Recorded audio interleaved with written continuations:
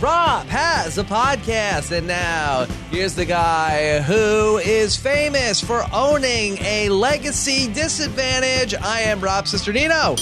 Hello, everybody, and welcome to Rob Has a Podcast. Here we go. First episode of Survivor Ghost Island. We got a great guest joining us here today, Joe Mena from Survivor. Heroes versus Healers versus Hustlers. He was one of the healers, and he is going to be here with us. Some would say he was just a heel. Others would say healer. And so we will talk with Joe and hear everything that he has to say about this new season. We didn't get to talk to him after Survivor 35, so I'm excited. I'm sure we will spend some time on that as well on Rob Has a Podcast, back here in the regular season and ready to go for a good 12, 13 weeks of Survivor Ghost Island. Really enjoyed the premiere last night. Lots of fun stuff from the know-it-alls. Got my exit interviews in this morning. Got to speak with both Stephanie and Jacob, two people I was very high on going into the season. And again, another reason why I'm bad at predictions, but I thought that they were both a lot of fun. Be sure to check that out. And also, if you haven't listened to it yet, I know there was a lot of stuff going on between The Amazing Race and Celebrity Big Brother. And so for some people, first one out got lost in the shuffle. But for whatever reason, if you missed it, it's one, you can still go and check it out if you want to listen to all of it, because you get to really get to know these players and the outstanding work that Josh did and that Taryn Armstrong put together as an editor. But this final episode number 8, and really if you listen to Monday's episode as well, where Josh spent time on Ghost Island, he spent the night on Ghost Island and had a very traumatic experience, much more traumatic than we saw for Jacob or Donathan, if you can believe it. And he has this really great final piece that it is about 2 hours long, but trust me, you're going to want to listen to the whole thing. I think it's going to be worth it. So if you have some time after this weekend or over the weekend, you want to go back and listen to that, check that out. And of course, I will be talking with Josh on Monday when we get back to the Wiggle Room. So get your wand off entries in at Wiggle Room at robhasawebsite.com. And of course, my voicemail podcast coming up with Randy Bailey this weekend. We'll record with Randy on Saturday. So if you want to get calls in for Randy, robhasawebsite.com/voicemail or 323-282-RHAP. Before we get Joe Mena on the line, let me take a moment and thank our sponsor for this episode of the podcast, and new sponsor, and very excited to have these guys on board. They're called Legacy Box. Legacy Box does something that's really amazing. I know so many of us have home movies, and we have them on all these different formats of devices that we no longer have. So you have movies from when you were a kid and they're on VHS tapes, but you no longer own a VCR. You have no way to watch any of these tapes. Legacy Box comes in and they solve that problem for you, because they send you this ultra protected box, this crate where you can send your tapes to Legacy Box, and they are going to be able to take them and convert them to a digital format, whether you want a DVD or a thumb drive. They are going to take such good care of your stuff. You're not going to have like a Jenna Lewis situation where, oh my God, we don't know where the tape is. They're not going to do that. This is what they specialize in. Legacy Box is the world's largest, most trusted digitizer of home movies and photos, and they've been in business for 10 years. Over 400,000 families have trusted Legacy Box, and all the work is done by hand right here in the USA. What we were able to do is I have a bunch of tapes from when Nicole and I first got together that were on mini DV. And if I want to watch those, I have to go and find the camera, and the battery doesn't really work, and try to hook it up to the TV. I don't even have a TV that has the RCA inputs that are available. The TV is on the wall. It's a whole production. And what they were able to do is convert those mini DV films into something that I can have digitally and keep on a computer or in the cloud, and I will never have to worry about losing it again. You just send in the tapes, and in a couple of weeks, you get your digital copies back. They keep you informed. They send you up to 12 email updates. You could start with just a few tapes and end up digitizing your whole library. So they've got a great offer for you. You could save 40% with the promo code ROB. There's never been a better time to digitally preserve your old home movies, film reels, and photos. Visit legacybox.com right now to get started. Plus, for a limited time, you've got this great exclusive discount. Go to legacybox.com/Rob and get 40% off your first order with this great deal. Legacy Box starts at just $45 or save up to $200 on the largest Legacy Box kit. Go to legacybox.com/Rob to save 40% today. All right, everybody, I'm very excited to bring in our guest. I've been looking forward to talking with him for a while. That he is one of the standouts from Survivor, Heroes versus Healers versus Hustlers. The always polarizing Joe Mena. Wow, what an introduction. Yes, Joe, your song. She played it today. Like, I was in the car, little man was in the back, and he's like, why are you playing that? And I'm like, well, today I'm going to be with Rob. And he's like, okay. And I'm like, I just got to get amped up. This is my joint right here. Yeah, you got pumped up from the douchey guy. Yeah, that's my. It's a good song. It's a good song. Yeah, it's a great song, and it really was a memorable moment last season. And excited to talk with you. And we didn't get to talk to you in the off season, and so I was really looking forward to getting to catch up with you, Joe. All right, same here. Yeah, answer this question for me. That am I pronouncing your last name right now? Is it Mena? It's Mena. Nah, you nailed that on the nose. Little man's happy. You corrected. I think you and Wiggler did a little correction during the season, and he's excited. He's happy now. Yeah. How old is your son? He's 10, soon to be 11. Has a mustache, goatee, the whole nine. It's too much. He thinks he's a teenager. He thinks he's a grown man, but he's still my little baby. Yeah. And he listens to just the Wand Off, or he listens to podcasts also? No, he's stuck. I mean, he doesn't have a choice. It's my car. It's my gas. And I listen to what I want to listen to. And he listens to all the podcasts with me. So he listens to the know-it-alls. I mean, the last one he didn't listen to, all the sex stuff, especially with Mike. It was with Dr. Mike, no. Yeah, with Dr. I was like, pause. Let's listen to something else. Mike's always extra, and it's not, he's only 10. So yeah, enough is enough. Yeah. So how has everything been since the end of the season? It's been good. It's been great. Back to regular life, just focusing on my career. I'm a family man, taking care of the family. So just regular smegular life, nothing special, Yeah. Work and family. That's it. Okay. So were you pumped up to see the new season come on, or do you feel a little bit like, hey, well, we weren't done with our season yet? No, I was gassed up. Like yesterday, I was really amped up. Last night, like I was all into it. My son was like, yo, chill. This is not your season. I'm like, I was really amped up. I went on Twitter. I was throwing tweets out there. I was upset with casting. Like, y'all screwed up. You should have put me on season 36. But I love season 35. It was great. And I'm excited. I mean, it's a new theme. I think people out there to play. And I'm just excited to see how, things just turn out. One of the things that I don't know, I know you were a fan, but I don't really know, how big of a fan you were coming into all this. So what's your Survivor backstory? I started watching Survivor maybe like 7 years ago. I watched a lot of reality television. I mean, I watched Teen Mom, The Challenge, 90 Day Fiance, you name it, like things that you just wouldn't think that I watch. So I'm all about like drama and just watching, I guess stupid shit. And my chief was like, hey, Joe, you should watch Survivor. You would do great on that show. And I'm like, Survivor? That shit's fake. Like, there's no way that Survivor is real. I'm sure they throw like a power bar somewhere in there. And I think the first season I watched was actually, I forget what it was. I think like Heroes versus Villains was airing or whatnot. And I got into that. And then from there, I just binged. I watched like literally every episode. Some seasons are boring. I'll fast forward through the episodes, but I watched every season and I just became a fan. But I watched it mostly for like entertainment purposes. Like I'm huge on characters. I could care less about strategy or anything like that. So I just watch it as just for entertainment purposes. Really, that's it. And did you apply before you ended up getting on the show last season? Nah. So the way it worked out was one of my coworkers, he was like, oh, we need to make some money somehow, some way. Let's go on Amazing Race. And I'm like, what you mean Amazing Race? So he used to play for like UConn, and he's like Ray Allen's like right-hand man. So he's like, yeah, you're the PO. And I'm like, I'm a PO now, but, I'm an ex-athlete, and maybe, they'll pick us. And I'm like, Sure, why not? Well, at the time, Amazing Race wasn't even taking any applications, so I was like, screw it, let me just try the Survivor. I did the application. Next thing you know,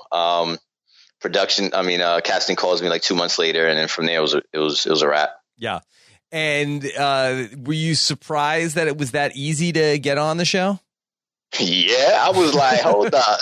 I was like, they crazy if they're gonna pick me. Like, I was like, there's no way that I'm gonna be selected. And then Caitlin was like, which is in casting, she was Sure. like, it's gonna be a tough sale, but I think I can make it happen. I'm like, do what you gotta do, and let's make it happen. I guess Lynn wasn't really big on me. She didn't even want to bring me out to LA. And then 10 seconds with Lynn, she loved me, and then from there it was a wrap. Yeah, I think she likes a straight shooter like you. Yeah. So it kind of worked out. Yeah. All right. Well, talk to me about Survivor Ghost Island. Were you high on the 2-hour episode last night? Yeah, I mean, there's no way that the season is going to be a bad season. It's like literally impossible. Wow. Season 35, I mean, we didn't have a reunion, right? They used our reunion as a vessel to kind of promote season 36, right? And there's no way that CBS and Survivor is going to I think there's a lot of advertisement and there's a big movement behind it. And I feel like the theme alone, if the cast is horrible, which I don't think they are, I think the theme alone would make it a decent season. And in addition to that, the editing, I think season 35, we got a really good edit, and I think it will carry over to the season. And just based on yesterday's episode, I think it was, overall, I was excited. I think, Jacob's got a lot of heat on social media, and I think the dude played good. I mean, he got voted out, but he's a fan. He went out there. He played hard. That's what you're supposed to do. You're supposed to go out there and play and not sit on your ass like a lot of people do. And unfortunately, just, the cards weren't dealt right, and he went home. But I'm excited to see what the rest of the players have up their sleeve. Yeah, he did go out there and he played very hard. I thought he was a lot of fun to watch. I feel like with him that if he never saw an episode of Survivor and you put him out there, that he would have been a lot better off. Yes and no. I mean, the fact that at one point he said, hey guys, I'm going off to explore. And then later in the episode, Libby was like, he was gone for 3 hours. You don't do that on Survivor. Right. But from what I hear, a lot of people do it. I mean, I heard that Ty goes off for hours and he's allowed to do that. I was not allowed to leave camp for more than 10 minutes. So I don't know how previous players pull it off, but that was crazy for him to do that. And I think the reason why he was comfortable doing it is because he's probably heard dozens of ex-players saying, hey, I left camp for an hour and I looked for an idol, during that time. So I don't know. I think he came out there to play he went out there to play and he did. I can't knock him. I did the same crap, so I really can't say much.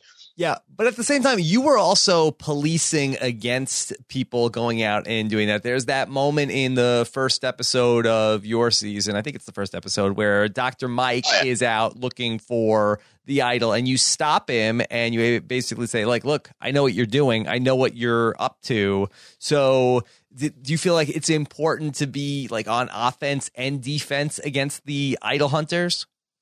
Oh, absolutely. I mean, there's no way you could allow anybody else to look for the idol. I mean, the reason why I confronted Mike was obviously he was looking for the idol. But most importantly, it was I wanted him to not look for the idol because I wanted to look for the idol. So, if I was part of Jacob's tribe, there's no way in hell I would let him just go out there and look. I mean, it just wasn't going to happen. You got to be on defense and on offense when it comes to idols. You have to be the first one out there looking and making sure that nobody else is looking. So if you got to create some type of paranoia, you're going to have to do that. If you want to, you're not supposed to call out anybody on Survivor, but I don't follow the rules, and if you're looking for an idol, I'm gonna call you out. And the reason why I'm gonna call you out is because I want everyone to have a target on you, and I want everyone knowing that you're looking for the idol, and nobody else is gonna look for the idol. And then you wake up in the middle of the night, like Don did, and you go find the idol. Yeah. So you do things for a reason. Now, if I recall, I think that you did that first, right? You found the second idol that you found last season when you went out in the middle of the night to go look for the idol. Yeah, nighttime is the best time. unfortunately, it is dangerous a tad bit. And you really can't see much, but it's really the best time to look for an idol because, no one's going to be trailing you. And kudos to Dom for finding that because that beach I'm very familiar with because that beach was actually Healer's first beach. So that was Soko's beach, and it is pitch dark out there. You can't see anything. So kudos to him to finding that. Now, when everybody is in the tribe sleeping, does somebody stay up with the fire or is everybody just going to sleep? And I'm not sure if that was, particular to where I was in the Amazon. I don't remember if we did that in in Panama, but there's just a fire, get it really hot and everybody just goes to sleep and then somebody can go and escape? My season, that's how we did it. We just want to sleep. No one really kept up with the fire, especially at like Soku with the healers. We would just it was a spa out there every day, so we didn't really care about anything. We just did our own thing. At the merge, no one really stood up. We would kind of watch it, but people they're just knocked out. They're snoring. Sleep is it's key, right?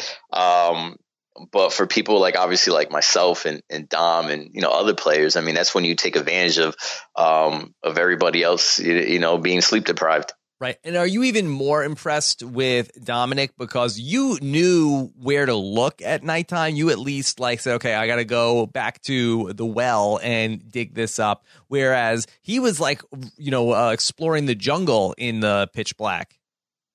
Yeah, that's what I'm saying. I'm impressed. I don't know how you pulled it off. It's funny because Mike, in my season, he would wake up literally every single night and look for an idol, And at the time, we only actually had one cameraman. So that cameraman would go off and follow Mike. And then I would go off and follow Mike and the cameraman. The cameraman and Mike had no idea I was following them. But I don't know that maybe that's the reason why what's his name, Chris, kind of called out Dom hey, do you have the idol? Maybe Dom thinks he was sneaky, but maybe Chris was aware that this guy went off at night and maybe he followed him. We don't know the entire story, obviously based on the edit, but yeah, I'm definitely impressed. Regardless, if you're out there at night looking, at the merge, I went off for a good maybe half an hour, 45 minutes to look for an idol. And I ran into all type of trees. I fell. The cameraman didn't help me out at all. I'm like, dude, I'm lost. Flash a light, do some shit, do something for me. And he was like, nah, you're on your own. It's tough. So yeah, kudos to him. All right, so Dominic ends up having this idol, and now that he has some protection in the game, but he has this conversation with Chris where he ends up saying to him that I'm going to show you something. First, Chris asks if he has an idol. He says no, but then he ends up showing him the real note and the fake idol. What did you think of that as a game move? I look at things completely different now since I played the game, right? We don't know what transpired prior and after that. So, we don't know. What we saw was when Chris questioned Dom, hey, do you have the idol? Dom was like, no. That could have been followed up with, Chris saying, hey, Dom, I saw you last night. You woke up and you were looking and I followed you for a bit. And then Dom was he had to show him something because he was caught red-handed. And I think that's probably what happened. Something tells me that Dom's just not just going to just give out information. He doesn't seem like that type of guy. He seems like he's a player. But who knows? He could be an idiot. When you're out there, you just you do things that you normally wouldn't do. So I don't know why he did that because at the end of the day, even if he gives him the fake idol, Chris is well aware that Dom does have an idol because of obviously the instructions that comes with the idol. So a lot of people have made the comparison that Dominic is a player that is similar to yourself. If you were out there with somebody who you felt like was similar to you, would you want to play with that person or would you want to get rid of that person? It depends. I don't know. What would you do? It's great to have someone that plays aggressive like you do because in my season, I felt like I stuck out like a sore thumb because I was so aggressive. Right. So if I'm playing with someone that's aggressive, I'd rather play along with him. just because, I could use them as a shield. It's like, two big guys, right? You don't want to get rid of the other big guy and be the only big guy, because now everyone's going to put the target on you and you're the single target. So I would definitely play, I want to play with aggressive players, use them as a shield. So I would love to play with someone like Dom, Tony, anybody that's more aggressive than I am or as aggressive. So having played the game like you did the first time, do you feel like it's better to be aggressive than to be defensive? Because my natural, feeling in the game is, I don't want to be too defensive, but I think I'd rather react to, get a lay of the land and read what's going on and then make the best decision. So could you just talk a little bit about what's the advantage of sort of being the aggressor and then getting all the other players reacting to you?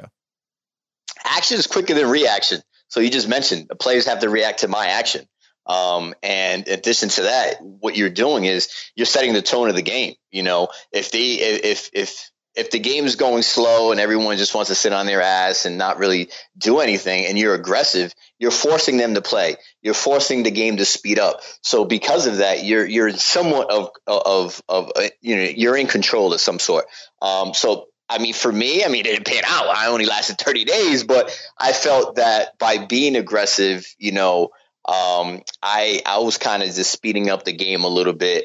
And people were reacting to my actions. I wasn't reacting to their actions. So I guess that's the advantage. And the disadvantage is, you're going to stick out like a sore thumb. People don't want to play with anyone that's aggressive or constantly, thinking 2-3, moves ahead or, really trying to change the pace of the game. Which direction do you think that the game is moving in? Because I do think it sort of ebbs and flows where, the aggressive players, have an advantage. And then we get into a period where it's more of the, it's kind of like the NFL where, although it's been a lot of offense for a while, but where then defensive games might end up being better off. Because I think that we are coming back out of the big moves era a little bit. The way I feel about it is I don't follow trends. Like, I could care less. Like, my thing is go out there and just play the game, because there's only going to be one winner. There's a very, very, very slim chance that you're going to win. So play your game, So when you do get voted out, you're content with yourself. There was no way I was going to be content being voted out doing absolutely nothing and not being aggressive and not being true to myself and calling people out and being honest. And that's just who I am. And it was easy for me to do that in the game because I wasn't fake. I wasn't phony. I wasn't trying to be anything else. So it wasn't like anyone could call me out on, hey, Joe, you did this. And no, I didn't do that. Like, I'll call you out on your shit because in reality, you did do that. You did say that. So I caused chaos based on truth. I didn't cause chaos like, I'm Bodega Tony. Tony caused chaos by just lies and just, constantly going around and just manipulating the situation and lying. The way I caused chaos was I just called out everybody on what they said, like, on the truth alone. I don't know if that answers the question or not. Yeah. I think it's gives us some insight into how your brain works. I think that's fun stuff to get. I want to go back to Jacob and what he was doing on Ghost Island, and where he came up with this idea to make the fake idol, and then went back and told everybody about how, hey, everybody, I've got a fake idol, or I've got an idol, and I'm playing it at the next tribal council. Did you like the way that he approached that? No, I don't know what he was. I don't know what he was thinking. I mean, first of all, because let me just tell you from my exit interview with him that because I asked him about this, and what he said was that he felt like that he didn't want to be the victim of a flushing the idol, where they would have put 5 votes on him and 3 votes on somebody else, and then even though his idol doesn't work, and then he could have still been voted out. He felt like that if he said, hey, I'm playing it no matter what, they would have just said, okay, well, let's not even waste our votes on him at this next vote. We'll get him the time after that. I mean, this guy's a super fan, right? I mean, if the guy's a super fan, I mean, he should know that someone's going to call him out on the parchment. Like, where's the instructions? Like, where is it? And Brenda did that right away, instantly.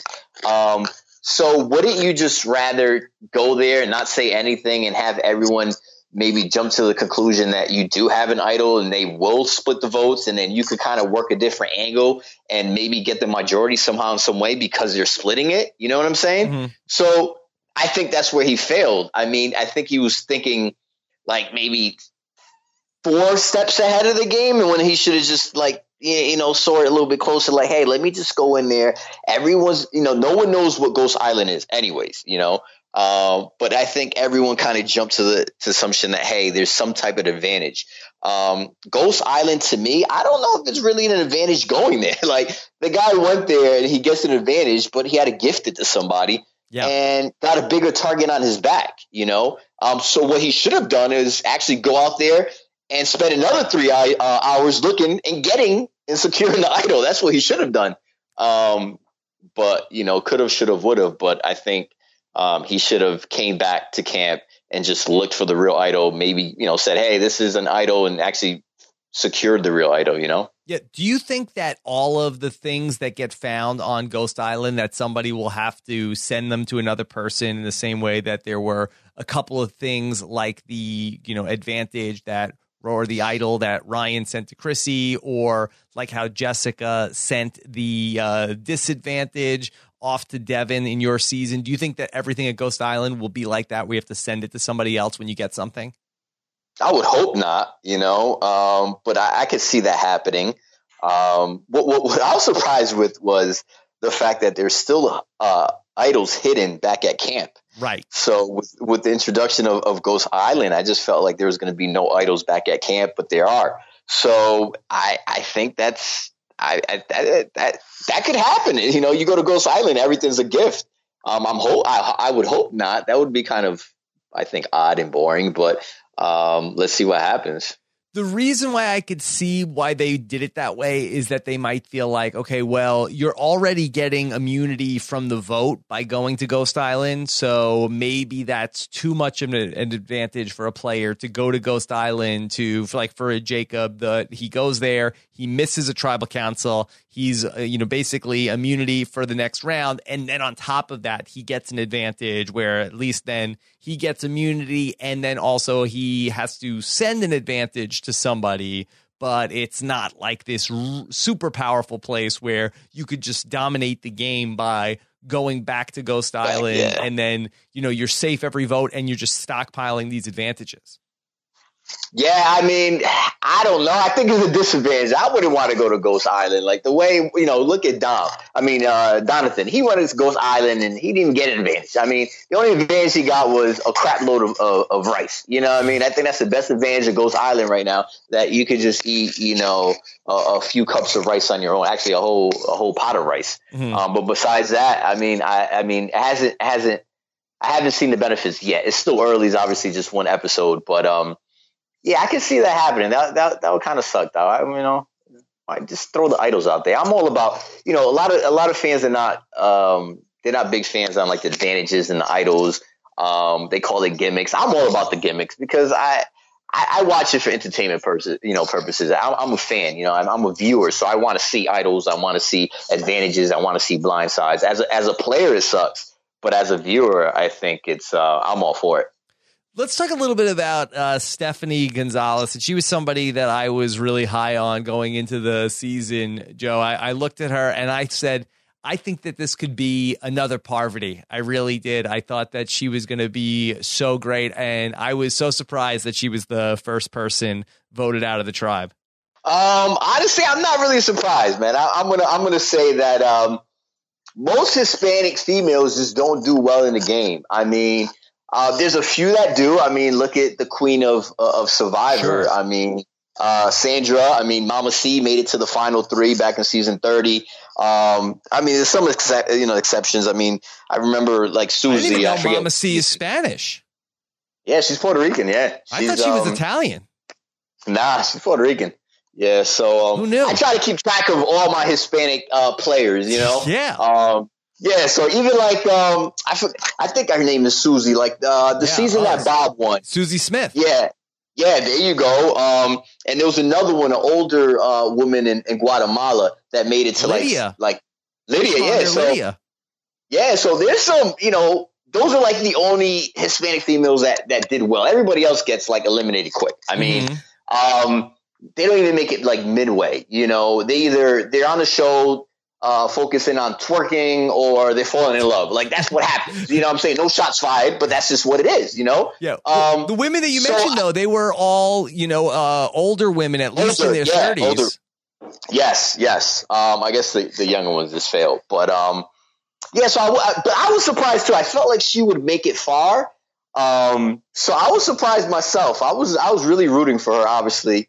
And it just didn't work out for her. I don't based on the edit. I don't know where she went wrong. Maybe because she was just vocal. I could see Jenna and Stephanie, the other Stephanie. I guess they were close. And she was just out in the outside. And they decided, hey, who was at Ghost Island at that point? I think that was when Jacob had gone. Right. Yeah, Jacob went. Yeah, so it was by default. It's sad, but someone had to go home. But I was disappointed too. I wanted her to, at least get to the merge. You know what I'm saying? Like, rep for Florida and Puerto Rico. I'm all about my Hispanics, but it didn't work out. But it's a common theme, I think. You know what I mean?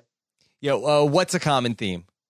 The younger, like the Hispanic women in general. I mean, I think the Hispanic males do fairly well, but it's just not the women. Yeah. It did seem like just from talking with her and what I've been able to put together, it was more that the women didn't want to work with her for whatever reason. The women and Donathan seemed like that they were more out on her, where it sounded like that maybe that Brendan and Michael and maybe James might have been more in favor of keeping her around, but it seemed like that, Donathan was out on her. And then it seemed like a couple of the other women, Josh talked about it in First One Out, that Libby was really pushing for Gonzalez to go home. There you go. It's a cat fight. How women are. It's a cat fight. And she didn't fit in and she went home. But that's the game of Survivor. I mean, it's whoever just doesn't fit in or whoever's extremely vocal. They'll find any reason to vote you out. And I guess she didn't fit. She didn't get along with the rest of the girls. Yeah, I didn't even think she was that vocal. I think there was one point that I think she took credit for something that Donathan. According to Donathan, yeah, she stole his idea of how to put the puzzle together. But Donathan, he's good. He has the ends with everybody, so they're gonna believe him, right?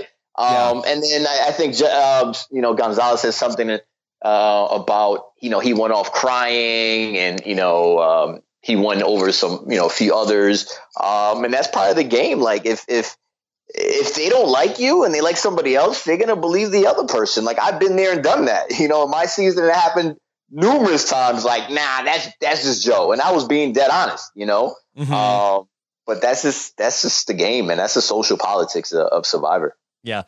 What did you think about when she got up and started whispering in people's ears at the tribal council? Did you like that move?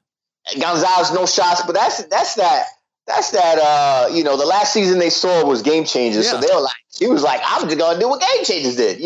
Like no shots in the season. Like it's odd to me that there's this is a group of super fans and this and that, and everyone loves Game Changers. Like no shots to Game Changers, but it wasn't a great season.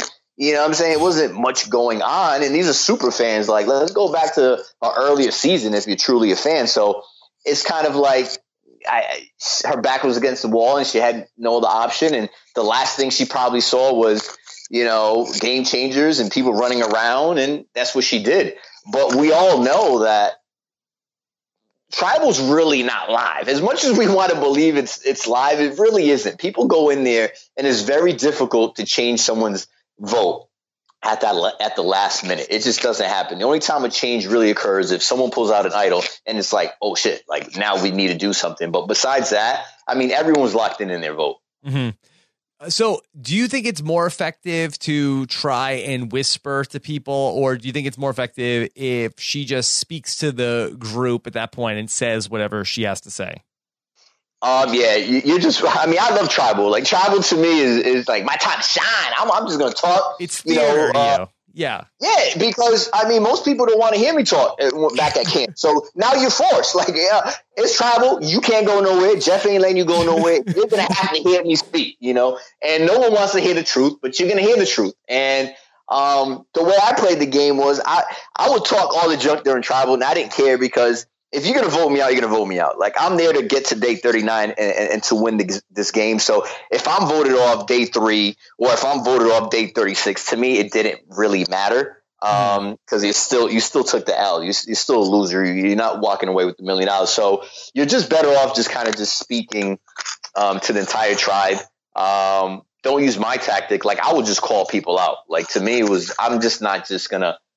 call you out. Like, such and such did this and he did this and she did that. Most people just kind of it's indirectly. It's all indirect conversation, but she was better off just pleading her case and hopefully the votes would change. But like I mentioned, I just don't see people changing their vote last minute because it screws everything up. Who were some of the other standouts for you in the 2-hour premiere?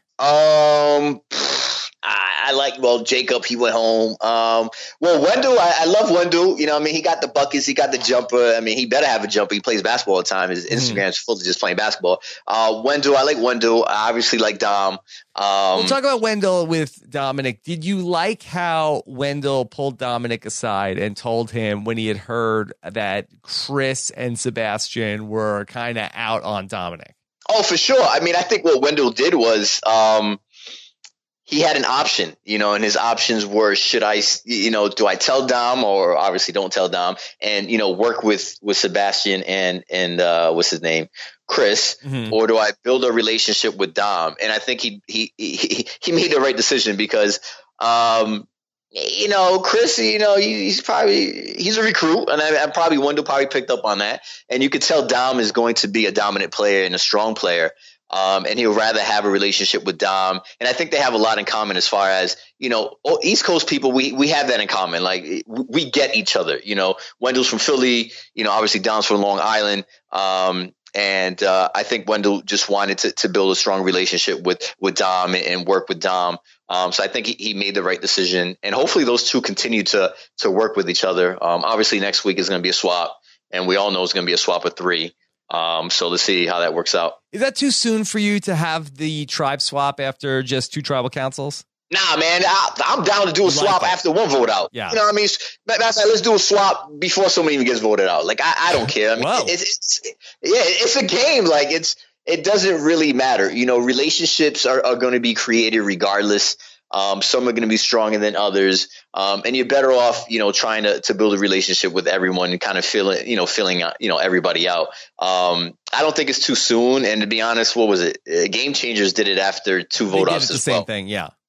Yeah. So I'm surprised that they didn't go after Mike instead of Jacob, because I would have went after Mike. Like, he's a stronger player. Let's get him out. I know a swap's going to happen. But I think they played it right. But I probably would have been like, oh, let's just get the stronger dude out. I'm surprised Stephanie didn't do that, because Stephanie's she's a beast. I think physically she's a monster. So I'm surprised she didn't. But then again, she didn't want to ruffle so many feathers. It's still early in the game. Yeah. You make a good point, though, because, there was a lot of talk about, tribe unity. And, there's a lot of talk about they wanted to keep everything kumbaya with that group, that Brendan felt like, okay, everybody here is getting along. But, yeah, we have a tribe swap coming up, and not for anything, in Game Changers, they did a tribe swap after 2 votes. And then also in Survivor Second Chances, same thing. They did a tribe swap after they got the 2 votes. So you got, 2 teams of 10. They didn't do it in Millennials versus Gen X. So maybe they're saying, okay, well, it's not a guarantee, but you have to think it's on the horizon. So, why not take out a player who's going to be a bigger threat than somebody like Jacob if you're just worried about, we have to keep harmony in this group? Yeah, I mean, I would have definitely gone after a stronger player. And honestly, I probably would have went after Brendan. I would have been like, nah, let's get this dude out. People gravitating towards him. He's a strong player. He's older, has, experience. I'll just take him out. Like, in my season, people thought I was crazy, But I knew the swap was happening at 15. And they were like, no, it's never happened. It's never been a 3-3. And I'm like, bruh, it's season 35. They have to do something different. And it's going to be 15. People thought I was crazy. Like, this is just Joe talking all this junk. But no, and it happened. So, I mean, this cast is they're super fans, right? They should know this crap. I mean, I just been watching this for the last 7 years and I know this. So, but, once again, it's, you have to play it safe. You have to go with the flow of the game, right? So I think that's just what they're doing at this point. Did you tell people when you were out there how much Survivor you had seen? Yeah, because I knew Rourke was a super fan. I knew Mike was a big fan. I knew Jessica was a big fan. So obviously Cole and Desi were recruits. So I had to go with the majority. I'm like, nah, these three are fans. Yeah, I'm a fan. So I let everyone know, like, yeah, I've been watching this. This is something, I'm into. And I didn't declare myself a super fan because I don't think I am. I'm definitely a fan of the game. So yeah, I let everyone know that, I'm not a recruit. I applied. I'm a fan. So Rourke obviously didn't disclose that she was like, really into it and she was a super fan. But yeah, I wanted to fit in with them, with the majority. So I disclosed that. Yeah. Okay. Talk to me about Chris and Sebastian and if this can actually work, this pair, because they seem like such a target, especially if they stay together after the tribe swap. Do you think that this could be like a twosome that ends up going very far in the game together? I don't know, man. Something about, man, casting, they do a great job. I don't know where they find these people, honestly. Those are your Florida guys. No, that's the whole point. There's something about Florida people. They're just weird people. Like, I know a lot of people are going to be like, oh, Joe's crazy. I can't believe he said that. But there's something about Florida. Florida's just weird. Like, I'm an East Coast guy. I was born and raised in the East Coast, but I lived in Orlando for like 2 years in high school. And those were just like 2 very odd years. I had to get out. I was like, nah, I can't do it. Why were they so odd? It's like a whole new world out there. Like, people are like extra friendly too. No, well, that's the problem. I think it just Disney rubs off on everybody out there. And Sebastian, I don't know. Like, when I first saw him, I was like, this dude's like a weirdo. But then I heard his pregame, and I'm like, this dude actually knows what he's talking. I like him. Yeah. Look at him like, nah, he's a weirdo, but he knows the game. He's obviously confident. I think he's going to do well. And Chris, he's a douchey guy this season, right? He's the official douchey guy. And he's completely like, he's not self-aware. He's just, the fact that, he was selected as a leader, he's like, yeah, people like my quality. They saw my qualities or whatever it was. It's like, no, dude, no one wants to be chosen. Like, But he took it with stride. So he owned it. So good for him. But I don't know. I don't know. Those two, they're like I don't know. They're like the new coconuts. I don't know. Hopefully I don't know. I'm not here. Mike is from Florida too. Yeah, but Mike is different. Like, if you were born and raised in Florida, you stayed in Florida, you're a weirdo. I don't care. You call it what it is. Like, I was on an island with one. Like, Ashley, no shots to Ashley. She was like, you can tell she's from Florida. Like, I like Ashley, but it was like, she's from Florida. Like, Mike, at least, like, he lived in Providence. He went to school in Providence, and then, he lived in New York. But then again, Mike is a weirdo. So once again, it kind of confirms what I'm saying. I don't know. I don't know about that duo. I don't know. I think Sebastian's actually going to last a little bit longer than Chris. Yeah. I think that if Chris gets taken out, I think Sebastian can make a longer run, but I think it's bad news for Sebastian the longer Chris stays in the game. Yeah, Chris, I feel like Sebastian knows the game. I think he's going to do well. I think if Chris stays around, it might benefit Sebastian. He could use him as a shield. Sebastian is one of the most, he's more of an athletic guy out there. Yeah. It's too early. I don't really. Right. I try to watch. I try to listen to the pregame stuff, and after a while, I was like, once I heard that the cast that they're more they would rather have the titles of Soul Survivor than the money. At that point, I just stopped listening to pregame. Wait, who said that? Like, who said that? They all said that. I think it was my junior. Would you rather have the title of Soul Survivor, or would you rather have the money? Yeah, and they said, no, I'm here for the title. Like, if you want a title, go do Tough Mudder and get yourself a little, chain and call it a day. Like, nah, you go. That was like when Russell wanted to buy the title from Natalie White at the finale. Yeah, I mean, but then again, Russell's like a millionaire. I mean, didn't he? Define like, Joe. Yeah, yeah, that's the problem. I don't know, but Russell, to me, he's one of my favorites. He's a great player, and I think the first time I think he deserved it. The second time he screwed up on that one, but yeah, I mean, it is what it is. But I would love to see the player that said this season that they just want the title. I want them to just give up that $1 million check and like donate it. Like, you know what I'm saying? Are you about that life or are you not? Like, just don't do it just to sound good and be like, no, deuces to that money.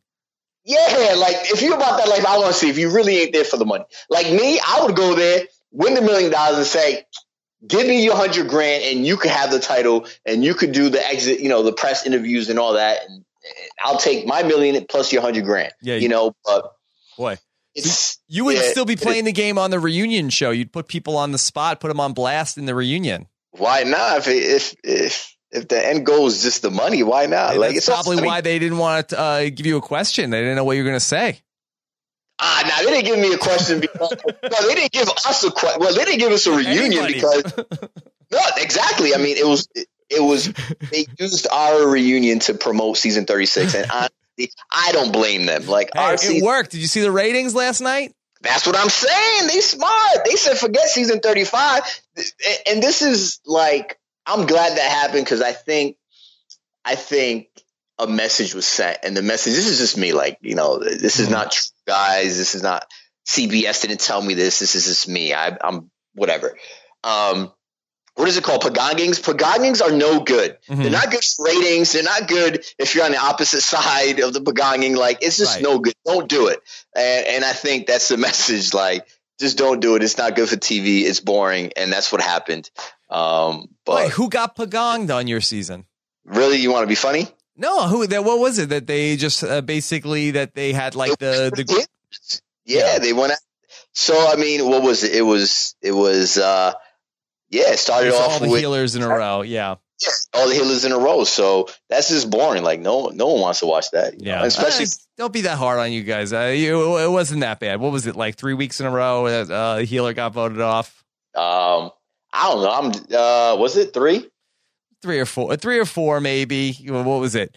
Where it was then. See, you just softened the blow. It was Jessica, it was Desi, it was Cole, and then whatever. Oh, let's switch up the game. Take JT. They switched it then. That wasn't no switch. That was, I don't know what that was. That was like I don't know. Yeah, but well, going back to this tribe where we have, basically, I called it like a tag team wrestling match last night, where you had Chris and Sebastian versus Dominic and Wendell. But we didn't know where any of the women in the tribe really ended up coming down. Like, it was hard to tell, like, are Chris and Sebastian, are they sort of like off on their own and they're sort of like everybody, all the women are against them?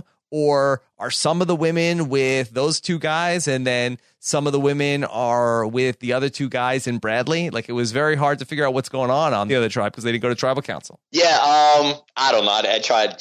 Who knows? I mean, I think Desi is cool with Wendell. I think they showed like a little clip of them conversing about something about Wendell and his furniture. So maybe they're aligned. Yeah, I think that was bonded Desiree. Over. Yeah, Desiree, yeah. So I think they probably bonded over the challenge as well. Like, they took the shots for the team. I don't know much about and I like, what's her name? The SeaWorld girl, the Morgan. Yeah.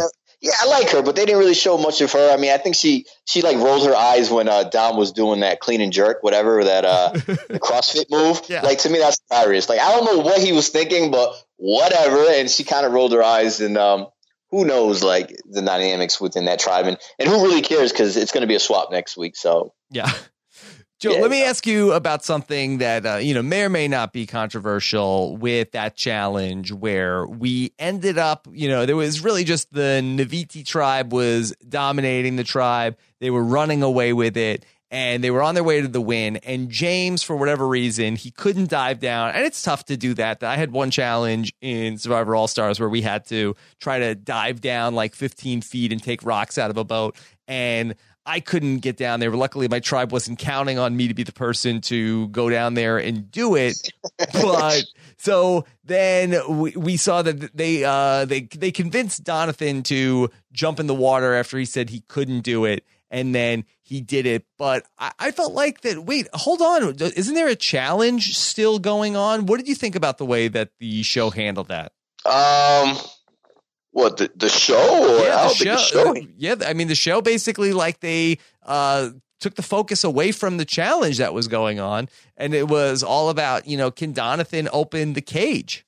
Well, it's a show, though. I mean, it's TV, right? I mean, I don't see nothing wrong with it. I think it was a moment. It was, here's this guy from wherever he's from, Kentucky. And he made it happen. He's clutch, you know, and you have James, which is built like a tank, an athlete, and he couldn't make it happen, and I think that was a good storyline. I think that was good TV.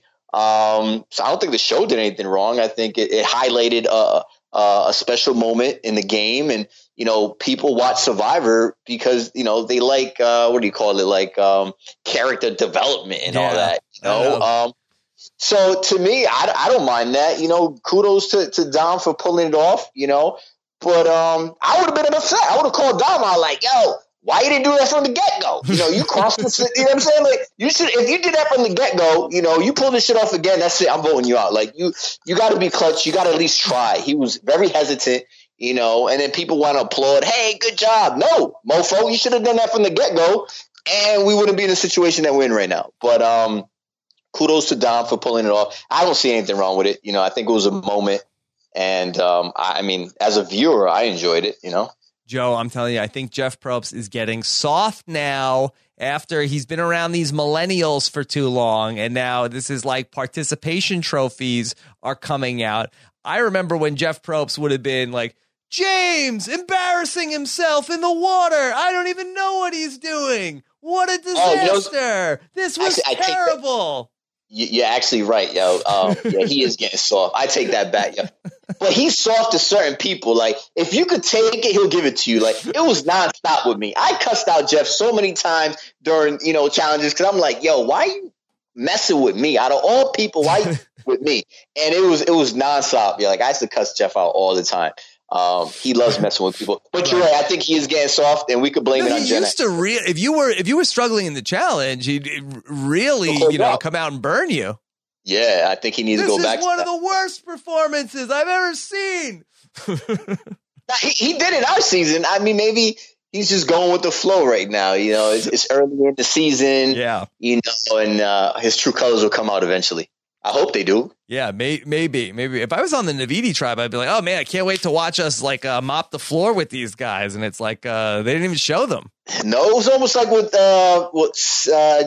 the Game Changers with like Sari. They made a big moment out of that. But Sari, that happened after the challenge was over. That was afterwards, and they got everybody together. They said, "Hey, Sari, we're not leaving here until you end up crossing the going across that balance beam." And again, this is like a legend in Sari. And it's like, okay, let's see if she can do it. And everybody's like, loves her and wants to build her up. But this was, I thought it was different because this was the middle of a game. But it didn't. I mean, the other team didn't stop it. I mean, the challenges didn't stop it. It was just he got a crap load of camera time with it. Yeah.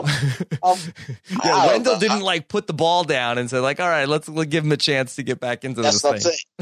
Yeah, I mean, I think the other tribe they were so dominant that it was just like, let's get something out of it, and they got that little moment out of it. And I wonder if maybe that's why they're like, okay, well, let's make sure we switch up the tribes this week because it wasn't even close. Oh, they were blown. Oh yeah, it was, and it's funny because I don't even know the tribe names. Naviti and Malolo. Malolo. Well, I'm gonna call them no-nos because they didn't do much, right? They're the ones that lost twice. So the no-nos, they're actually at Yawa's beach, which is the Hustlers. So that's why they're losing, because I think that beach is cursed. And then the Navidi, they're at the Soko, which the Healers, we didn't lose at all, so we were dominant. So I think that beach is no bueno. Yeah. You have a winner pick for the season? Nah, I'm not invested in nobody. I've never been invested in any player when I watch Survivor. I watch Survivor just for shits and giggles. That's it. There's a few people I like, but obviously players I'm rooting for. But if they get voted off, it is what it is. But no, I don't have a winner pick at all. Okay. I've got questions for you from the listeners. You want to dive into some of these questions? Oh, the listeners. Sure. Yes. Okay. All right. I have a question from one of our listeners, and this is a question from Michael. What's up, guys? It's Dr. Mike. Hey, Coco Loca. How crazy would you have gone on Jacob if he had disappeared for 3 hours to look for an idol? Absurd. And also, if he knew he had a fake idol and knew he put a target on his back, why didn't he keep looking for the real idol? I don't understand this guy. I think he blew his load too early. Yeah, there's no way to avoid Mike, is there? It's like every corner he just shows up. Man, Mike. Mike, you're killing me. And it's always the load. Mike is extra. All right, so to answer Mr. Nuts' question, I think I already answered it. He should have went off and looked for the idol. Yeah. And I would have done the same thing I did to Mike. I would have cussed him out. It's crazy because actually I'm upset with Mike. Why? Mike, during a podcast with you, he said, hey, Rob, what would happen if Joe got physical with me? What would happen? Would he get kicked off if he got I was never going to be physical with Mike. Mike, stop being a little, it was never going to happen. But so you're insulted that he even implied that you would do something to him. Yeah. Yeah, come on, Mike, you serious? I probably would have did something to Jacob, though. 3 hours, that's too long. Mike went off for 10 minutes. Jacob, I would have done some Johnny Fair play, body slam. Yeah. I would have body slam. Danny Bonaducci body slam. What would you have done if you ended up watching the show and saw that one of your people in the tribe took all the rice and put it in their sock and then to look for the idol clue?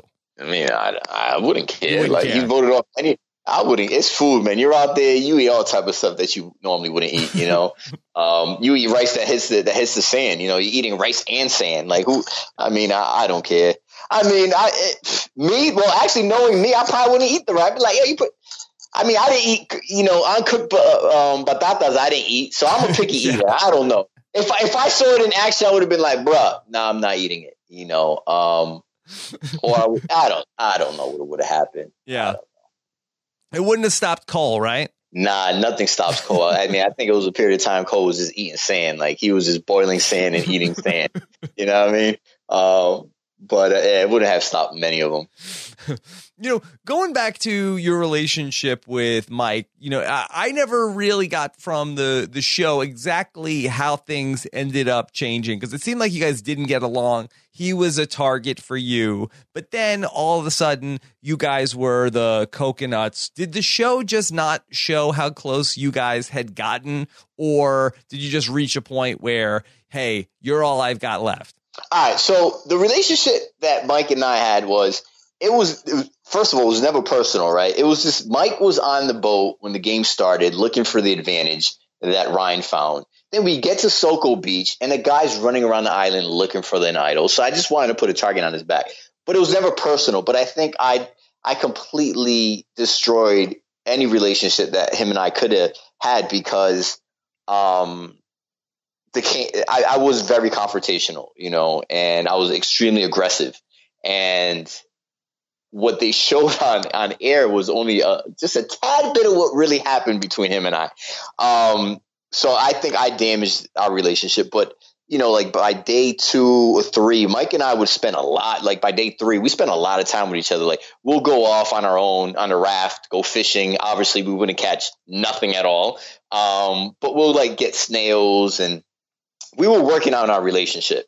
And then once the merge hit, it was Mike's, he's a strategic player. He's a really good player.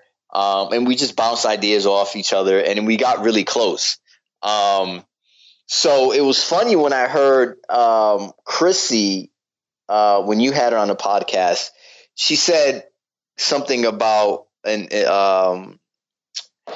I called, what's her name, Ashley a goat. Mm-hmm. Her and I got into it a little bit, and then she was like, what wasn't aired was that I was mocking or making fun of Mike. That's the relationship Mike and I always had, since like day 3 until today. So I feel that if that's the relationship that I have with him, who are you or anybody to say, hey, stop treating him like that? If he has no issues with it, like, you know what I'm saying? Like, maybe I am treating him like shit because I'm calling him names, but he's okay with it. He's not offended, and it's reciprocated. I mean, he treats me the same way. So our relationship, as far as like the coconuts, I think that was established very early on. And it became a thing per edit late into the game. But that dynamic was established pretty early on. Yeah. Yeah. I went on a tangent, but just kind of, a few people said like that relationship was, the coconuts were like kind of established, or, we created a bond late into the game. I think it happened very early on. Him and I weren't really working with each other, but as far as spending time with each other, absolutely. I mean, we slept next to each other every single day, from the merge on. And we spent a lot of time with each other. But as far as like working with each other, I just knew Mike. You really couldn't trust Mike. He's all over the place, Yeah. All right. This is a question from Nick Fishman. He wants to know, how do you think you would have changed your game if you had begun in a tribe of 10 rather than 6? Do you feel like you need to be more aggressive or less aggressive to start in a bigger group? Well, don't take any advice from me. I'm a horrible player, right? Everyone says it, and I am. It is what it is. I don't care. Listen, I'm not switching up my game for nobody. There's nothing about me that's like fly under the radar. Yeah. It is what it is. You know what I'm saying? I'm going to play aggressive. I'm going to play my game. I'm not going to allow anyone to influence my game. I'm going to do what I want to do when I want to do it, and that's it.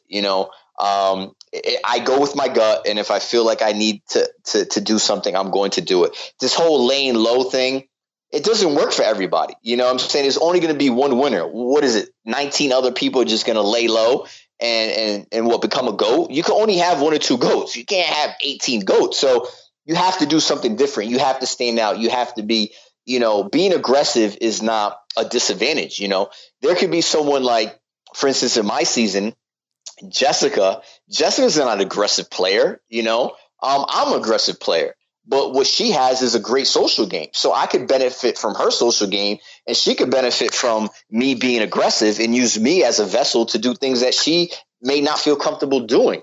So if I ever play again, I will continue being aggressive, and who knows, I may attract someone that's not willing to do things that I'm willing to do. And they're like, hey, Joe, I want to work with you. Let's do this, So that's building an alliance. So I wouldn't change anything. If that answers the question, I don't think you should change your game just because you're with 10 or with 6. I mean, it's just play the game like it's your last day, whatever way it is, So I don't think I would change my game if I started off with 6 or with 10. I would like 10 because I'm sure there's somebody I could disappear a little bit more. I could probably find an idol without anyone trailing me. Leaving a pack of 6 is more difficult than leaving a pack of 10, Mm-hmm. Yeah. So this is a question from Ivan, who wants to know, how would you have handled somebody like Chris that knew you were gunning for them? Would you try to build trust with them like Dominic did, or immediately try to get them out where, Dominic had heard Chris was gunning for him and he ends up trying to open up that line of communication? Did you like that, or do you want to sort of just let that person know, hey, I'm gunning for you? Well, I'll just talk about my experience. I'm letting you know I'm gunning for you off rips. So Ben at the merge, he was gunning for me. It was between myself or Cole. I got a whiff of it. I called Ben out in front of the entire tribe. And I told him straight up, I'm gunning for you. Simple as that. I heard you called me out You want me out and I want you out. So, I mean, that's not the right thing to do, though. I think what Dom did was the right thing. Like, hey, let's be fake and let's be phony and let's play this game and let's work together. I think that's the best way. That's a diplomatic way to do it. That's a social way to do it. But in reality, I think Chris is still gunning for Dom, right? And Dom's still gunning for Chris. So for me, and what I did was I just let him know, like, I'm not going to bullshit you. Like, I know you want me out and I want you out, and let the better man win. And it was the same thing with me and Alan. He wanted me out and I made it clear that, I wasn't willing to work with him neither. So the right thing to do is to, try to piece things up. But unfortunately I never, I don't take my own advice, and I'd rather just gun for you. You gunning for me, I'm gunning for you. Yeah. Let the best man win, And you had a pretty complicated relationship with Ben in your season, I feel like, because you guys were rivals, you were butting heads, but then by the end of the game, I feel like that you were advocating for him to win. How did you end up going on, that journey from, wanting to get him out and talking about the story about how he swore on the Marines to ultimately, being one of the people that says he played the best game? The whole Marine thing, to this day, the person that told me that he swore on the fact that he was a Marine, till this day, they deny it. But so somebody was out there, told you that, so it wasn't like you just made this up off the top of your head. No, absolutely not. And when I confronted that person in the game, they were like, no, I didn't say that, because they realized that the rest of the tribe was really upset about it. So they're not going to stick their neck out for me. They're going to go along with the majority. You know what I mean? Mm-hmm. So, and you don't even know if that person really heard that or if that person made it up. Oh, absolutely. They could have used me as a vessel once again. You know what I mean? Right. That's to this day, like, I'm like, the game's over. Like, one thing about Survivor, the game never ends, and it's annoying as shit to me because I'm blunt. I was blunt in the game, and I'm even more blunt in real life. Like, don't call me. Don't try to create this fake relationship with me because you think I'm going to play again and you want to do a pregame alliance. Don't fuck with me. Like, don't call me. Don't try to establish a fake relationship. Like, I'm done with it. Like, the game of Survivor never ends and is really annoying. But in the game, that was something that was told to me, and I decided to take full advantage of it and use it to my advantage. Like, let me call out Ben on this situation, and everyone thinks he's honorable, he's this and he's that, and I know I could push his buttons, and hopefully, he gets upset and does something that he shouldn't have said or done, and people will look at him differently. So was it effective? I don't know. I did get the reaction I wanted, but afterwards I laid low. But anyways, in the game was all game. So Ben recognized that I was a player. I recognized he was a player. It was never anything personal. Did I get under his skin? Absolutely. I mean, there was times that he would say, I can't wait until I got rid of him. He's so annoying. But I respected his game because it wasn't anything personal. I think what he accomplished out there was great. He gave 120%, and obviously he got my vote. And I was a big advocate for him. Not to toot my own horn, but in reality, this is not what I'm saying. This is something that many players have said. Whoever I voted for would have won that season for so many different reasons, and I'll stick to it. So I'm not saying Ben deserves. Why? Because I think people did respect my game, as crazy as I was. They understood that, hey, Joe played a decent game. He played hard, but I was honest. I was honest from the very beginning. I was very blunt. I didn't really lie to anybody. I was very honest, and the relationships that I did establish were real relationships. I went into the game knowing that I am very honest, and somehow in some way I got to use that to my benefit. And as far as relationships, I felt that I'd rather have 2 or 3 solid, genuine relationships instead of having 7, 6 phony relationships, know? So the relationships I did establish were real relationships. So, the relationship I had with Cole was a genuine relationship, with Desi as well. And JP, I got to know him in Ponderosa. So at Ponderosa, we all speak about it. And some people think the game's flawed or not. And I'm not saying I influenced anybody's decision, but I was very vocal about who should win. So there was really no way that Chrissy was going to win. No shots at Chrissy, but it just wasn't going to happen. Not because the way that I felt or what I saw or the way I was going to vote, but how others felt as well. So there's always that one person, like, you know, Tony had Spencer. I think Ben had myself, you know. I saw myself in Ben, you know. A CEO, you know, that runs a company or owns a company or a manager usually hires someone that, you know, resembles them or qualities that they both share. And I kind of saw myself in Ben. You know, here's a guy that's out there. Everyone's gunning for him.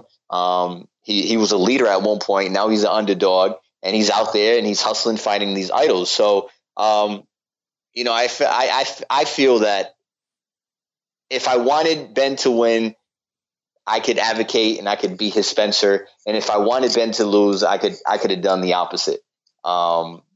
Maybe I'm completely wrong, but this is not my theory. This is something that many players have said. And I kind of agree with it.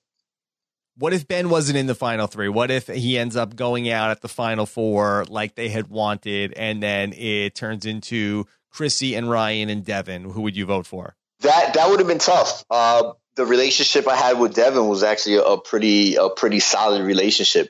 Devin and I slept in the same area every day. He would bounce a lot of ideas off of me as far as gameplay. I wasn't necessarily included in his moves or anything, but we had a decent relationship. So, and the relationships he had established with everybody was good as well. But as far as like gameplay, I didn't really see much. He's just not a flashy player. He's like behind the scenes.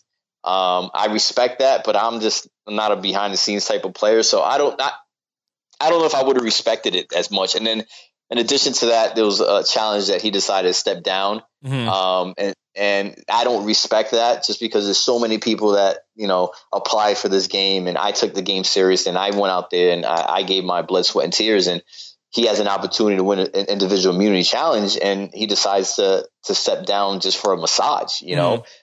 So I wouldn't respect that. So I don't think I would have voted for Devin. So if not Devin, then would you have gone Chrissy or Ryan then in that spot? And in that situation, that would have been tough because at the end of the day, I respect Chrissy's hustle as far as her individual, her challenge wins, right? She's a beast. She's a challenge beast, right? But then again, she's a challenge beast, but her social game was, you know, it was bad. It was bad. I'm the douchey guy, but she's ahead of me. Trust me. But then Ryan, at the time, I didn't really know what Ryan had really accomplished, you know, until Final Tribal. And he really opened my eyes at Final Tribal. But at that point, it's already too late. Like, do I believe this kid or do I not believe him? You know what I'm saying? Like, did he make this move or did he not make this move? And it would have been between, you know, Devin would have been wanting to take credit for some of the moves that they did together. And then Ryan would have, you know, had a rebuttal. No, that was really my move.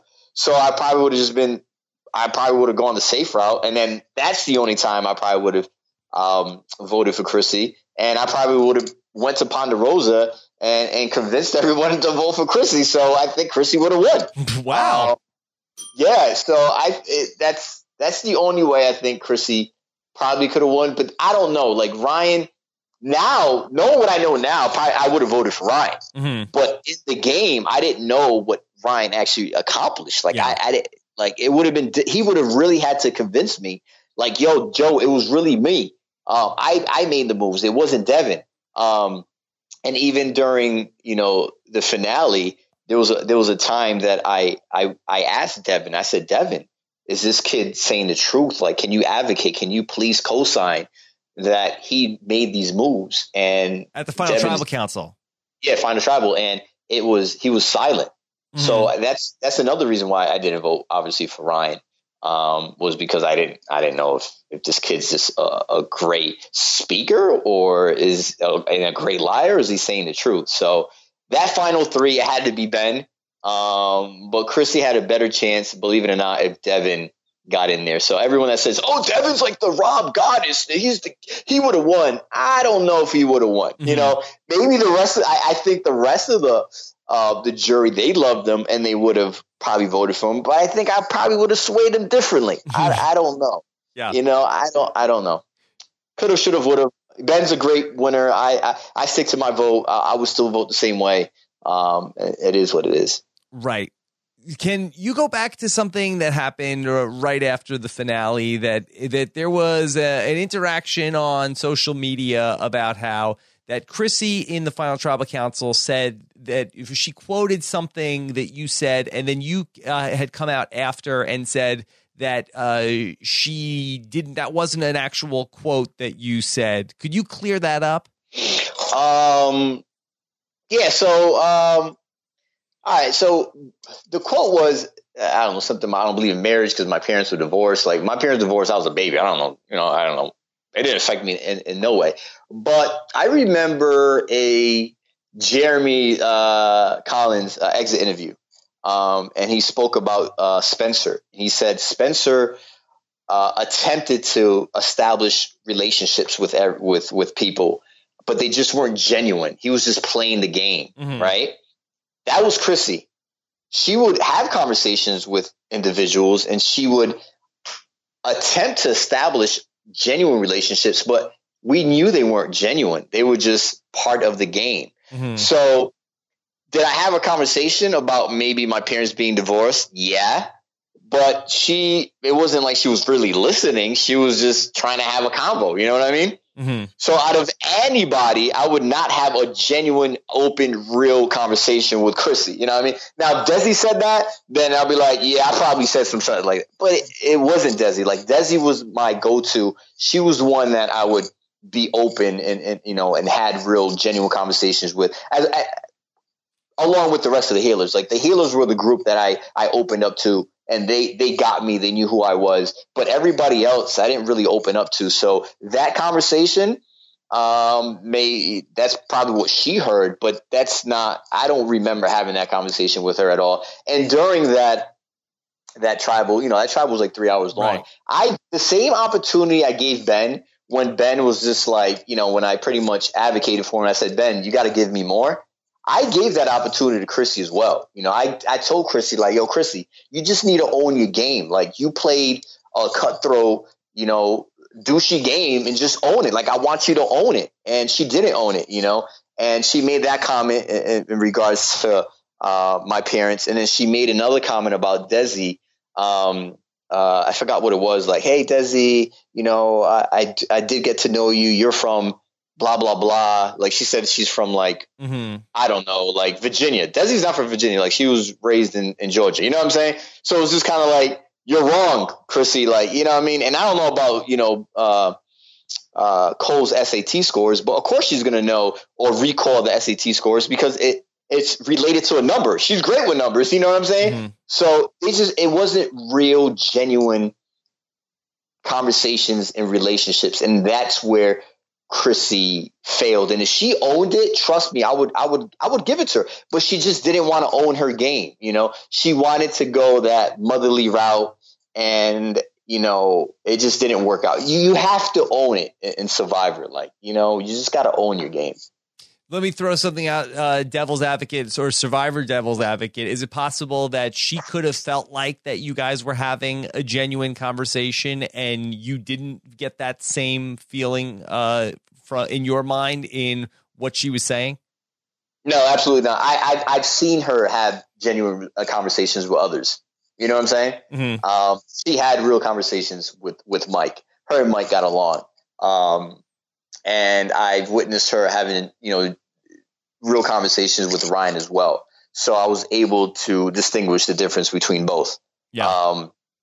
One thing that you do on Survivor is you have the same conversations with everybody, right? So let's say, Rob, I don't know, I find out that you love pizza, right? And your favorite pizza is, pepperoni with black olives. I'll speak to you every day about pepperoni and black olives, right? Okay. And then the day that I have that conversation with you and you just ain't excited about pepperoni and black olives, I know something's going on. And on the flip side, I know the excitement when we're having a genuine conversation, because when we're talking about pizza, that's genuine. I know you love pizza. I see the excitement. I see your reaction. I see everything, right? But when we're having a fake conversation, I know the difference because you're not that excited about, you know what I'm saying? Like, so you're like doing like a lie detector and you're getting like a baseline on people. You need a baseline, and I do it for a living, and that's what I did out in Survivor, you know?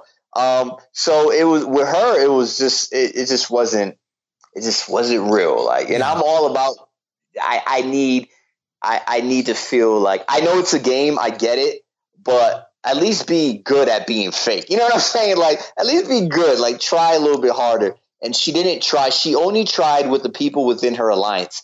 Anyone that was outside of her alliance, she wasn't willing to even attempt to establish a baseline relationship, you know? Mm-hmm. Can you talk a little bit about the Final Four twist? Like, what was the reaction of the jury? Because I don't know if I've really gotten this from anybody, but in terms of like when you guys went to that tribal council and saw what happened, did you guys go back to Ponderosa and talk about whether or not you guys liked what happened, or in terms of that outcome being in the season, what the reaction was to that? Well, Rob, to be honest with you, Ponderosa, once we left Tribal, we didn't give a shit about the game. Like, you know, you guys are like, yeah, I didn't care. Like, it could have been like, you know, I don't care what the twist. Like, they could have been like, all right, guys, there's actually we're bringing back there's actually 19 players and he's coming in now. I didn't care. Like, we left Tribal and it was just like, whatever. Like, we just, the game's over. Like, you know, and that's what I loved about it. Like, I literally enjoyed the fact that I could leave Tribal. The only time we spoke about Survivor was during Tribal, and maybe immediately right after that, it was just like, it was a done deal. Like, it didn't care. The game is over, you know? So really it wasn't even a topic that was brought up. We didn't spend too much time on it. You know, people to this day, it's like, oh, production set it up. Honestly, dude, do you really think that Survivor, you know, CBS is going to sit there and allow their integrity to be questioned for Ben? Like, Ben, I love you, dude, but you ain't that serious, bro. Like, they're not going to jeopardize anything for Ben. You know what I'm saying? Like, nah. It wasn't like he was like an amazing player neither. Like, the dude got idols. I respect it. You know what I'm saying? But it was, people crazy. Like, Survivor they're not about that. Like, they're not going to jeopardize the integrity of the game for one guy. You know what I'm saying? Chrissy has a storyline. Ryan has a storyline. So did Devin, you know. I was surprised that Devin lost, to be honest with you. Devin was a monster creating fires. You know, this kid created fires on a regular basis. He was a beast. And I don't think I even witnessed Ben making a fire. I mean, Ben kept up with the fire, but as far as making a fire from scratch, I don't think I witnessed Ben doing it. Yeah. And Devin did it on a regular basis. So it is what it is, you know? Yeah. Well, there were so many conspiracy theories at the end of the season where people felt like, oh no, that Devin got a fire making kit that had been sabotaged. That's why he couldn't make a fire. Yeah, that's the thing. Like, once again, Survivor ain't gonna do that, man. Like, I mean, is it possible? Yeah, anything's possible, but I don't think that's how it went down. I think that's fake news. That's obviously fake news, but it's tough to make fires out there. It's because it's so humid. And could you have done it? Who, me? Yeah. I don't think so. You know what I mean? But I'll tell you this much though: if I was Devin, I'll let you know, all hell would have broke loose. All hell would have broke loose right there and then when they were like, "Oh, we have a twist." Well, Jeff, what fucking twist are you talking about? Yeah. Fire now, bro. Like, nah, it's not happening. Was he pissed at Ponderosa? You know, Devin he's just a solid dude, right? He's he's a gnarly yoga free spirit. Like, nah, he was cool with it. He wasn't upset about it. And then again, it's Survivor, right? I mean, you got to expect a twist. And I think it's upsetting to know that season 36. I believe they were aware of that twist pregame, and we were just notified last minute because obviously you would modify your game a bit if you knew that, you know, there's a fire at the Final Four, right? Mm-hmm. And I think that was a disadvantage. It was Devin had just had a crap load of disadvantages during the season, right? that was a disadvantage, obviously, for Devin, the fact that, there was a final, the twist. But I think if they knew about the twist, maybe they would have took Ben out a little bit earlier. But then again, Ben had the idol. So I think the outcome would have been the same. So regardless how you play it, I think it would have been the same anyways, Yeah. Were you surprised by how the fans reacted to everything with the season 35 finale, to the twist, to Ben's win, to Chrissy losing? Was there anything that surprised you about how social media reacted? Well, the thing with social media is I love social media, obviously. Like, my Twitter thing is crazy. It's crazy. And the reason why, and what people don't know is, prior to like Survivor, I didn't have a Twitter, but I had my own personal Twitter. I mean, my own personal Instagram and Facebook. I go in, like, I'm a troll king. Like, I love trolling. Mm-hmm. And when I signed up for Survivor, obviously I signed up to play a game and hopefully win $1 million. But when you sign up for Survivor, you're obviously going to be on a reality television show. 10 million people are going to watch you. You have to expect people are going to say shit about you, right? All day, every day. But it's a two-way street. The fact that I'm giving you the ability to talk junk about me because I'm putting myself out there, if you make a comment about me, I will reply because it's a two-way street. I have the right and the ability to respond, right? Mm-hmm. So you have to expect people to say the craziest things on social media. People were upset that I voted for Ben. They were like, it was rigged. Why wouldn't you vote for Ben? It wasn't rigged, one. And I, as a fan and as a viewer, I could get why people were upset. Like, how did Ben just find these idols? Like, but we don't know how long he was looking for the idols. Is it kind of suspect? Yeah, I guess if based on the edit, but we don't know what really went down. You know what I'm saying? Right. What are they going to show? An hour of him looking for the idol before he finds it? Exactly. So, I mean, social media is social media. I mean, people are going to be upset. If let's say, forget about the idols. Let's say, I guess people upset. People were saying like maybe Chrissy should have won, or she's the Rob goddess, and then there's the other side that say that Devin is robbed. Like, I mean, how many people can be robbed in a season? Right. Like, you know what I'm saying? Like, nah, come on, man. It's I don't read into it. Hopefully it doesn't. Ben's win I think is a solid win. Hopefully he's not viewed differently. Right. People are gonna tweet, people are gonna talk, but I think it was a solid win. And I wish, I found those idols. The funny thing is that first idol he found, I'm really upset about because I would take a shit there every single day, Rob. I'm not lying to you. I'm being dead serious. You could speak to anybody in my season. When he had the letter, you said he was reading his letter right in your bathroom. Yeah, basically. Rob, I'm not lying to you. Ask anyone in my season. He wasn't crying from the letter, you're saying. But probably not. Like, it's when you're eating. I was a coconut. I was eating coconuts on a regular basis, so you could only put two and two together. It was bad out there, but it was what it was clock. Like every time I took a shit, I would say it's clockwork. Like everyone in my season knows clockwork. I take 3 shits a day, and it was no different out on the island. And I would go there like 3 times a day, Rob. I would look at that rock. I just didn't see it. It just wasn't meant. It wasn't meant for me. That's all it was. It wasn't meant for me. And addition to that, what the crazy thing is, so even if I didn't find that rock, the reason why Mike and I were the coconuts, Mike and I would go around looking for coconuts, right? Right. And we would knock coconuts down from a tree. Like, we would use a stick.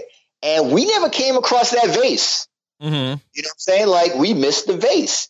So when people are like, oh, it's a conspiracy, they placed it for him. Like, no, like, shit happens and I took a crap every day and I overlooked it and I missed it. It is what it is, But, yeah, I'm tired of like the whole Ben thing with the idols. The dude won, let it go. No one was robbed. You could make an argument like Chrissy should have never got to the final 3 because it was every challenge was a puzzle. And she's a yeah, but that's Survivor.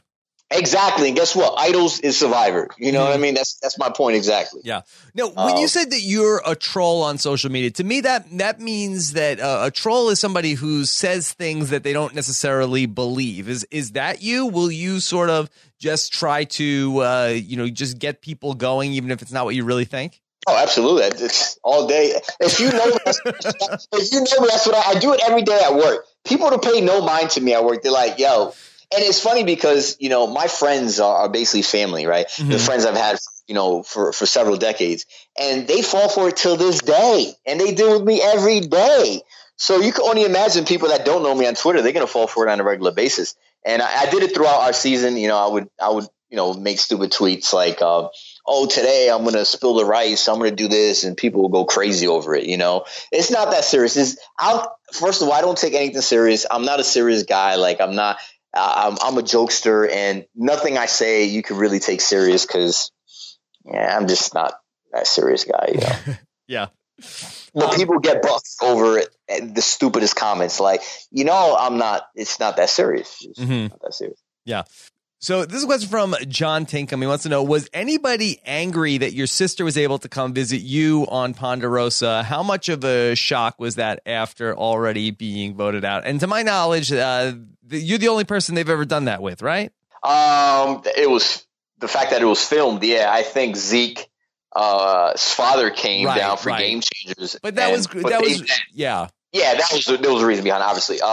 So this is a crazy thing. Like, there was a lot of haters. Like, that's serious. I had people DM me from previous seasons like, yo, that's some bullshit. I'm just like, really? Like, why would you take the time to even DM me? Like, I had control of the situation. You know what I mean? Right. But there's my theory behind it. I could be completely wrong. CBS did not tell me this. Survivor did not tell me this. But this is what I think happened. What they didn't air was people did not play in my season necessarily to win the $1 million. Some people went there just to live. I mean, just to play, to live for an extra 3 days, right? Some people just wanted to get to the merge. Then there were others that just wanted to get to the family visit. And there was a lot of controversy, and there was a lot of arguments within our tribe about the family visit. And one of the comments I made was I made it very clear to everybody I was there to win the game, right? That I'm not here for the family visit, and that I could give two craps if my sister comes to the family visit, because I'm not here for the family visit. Like, I want to get to day 39, right? And they took offense to that. They were like, wow, Joe doesn't care about his family. Like, they twisted it. Like, Joe doesn't care about his family. Joe said this, Joe said that. And it became a big thing. Like, literally, like, for days, like, people were speaking about this. And how ironic, I get voted out because supposedly I don't deserve to see my sister. I mean, people made comments like that on the island. Like, Joe doesn't deserve to see his family members. You know what I mean? Like, I'm less than anybody else on the island, And I get voted off. And guess what? I got to spend more time with my sister in Fiji than the players themselves in the game, And at the end of the day, it was only one winner. So who really won? Like, I won. I feel like I got the entire, experience of Survivor. Like, I found idols. I made it to the merge. I spent time with my family. Like, I participated in blindsides. Like, I got the full ride. Like, so who had the last laugh? And then I find out that people continued speaking about, the comment that I made to their loved ones during the loved ones visit. Like, why are you still talking junk about me when you're supposed to be spending time with your family? Well, like, the loved ones like, wait, who? There was some guy here, Joe, and he said he didn't care about his loved ones visit. Yeah, but they knew who I was because my sister is my duplicate, and the family, they all spend time with each other, so they knew who I was, But to me, it was just kind of like, that's the petty stuff. Like, I'm all about being petty. If you want to be petty, that's cool. Like, I'm King Petty. Like, I don't care. But it's just like, that's the reason why I feel that I got that opportunity, because it wasn't shown on TV at all. But there was a lot of controversy, a lot of animosity back at camp because of a simple comment that I made that was misinterpreted, and people twisted it. And in addition to that, people didn't like me. And when I heard that a couple people made that comment, I was just like, really? Like, wait a minute, you deserve to see your family, but I don't. You know what I mean? Like, who had the last laugh? Because I was chilling with my sister for a minute. You know what I mean? Like, we were chilling. Yeah. So that's the backstory. I don't know if it's true. I mean, that's just what I believe is just in my little head. And that video is really great. I told you when we did the exit interview that I really thought that's a very emotional video. And it's just really interesting. And we don't ever get to see that with, like these extended family member visits, but just that, you're talking with your sister and you're getting emotional, talking about how you feel like you sort of had this opportunity. And I just felt like I could really relate to what you were going through. Yeah, it's crazy because my son, he obviously, watched that. And when that Ponderosa video came out, it was already early December, late November, right? Because that's when it aired.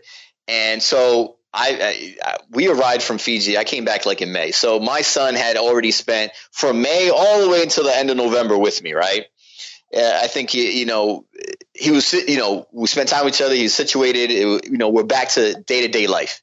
And he finally sees the video. And I'm not an emotional person. Like, my son doesn't see me cry. I'm very affectionate with him, but he doesn't see tears in my eyes.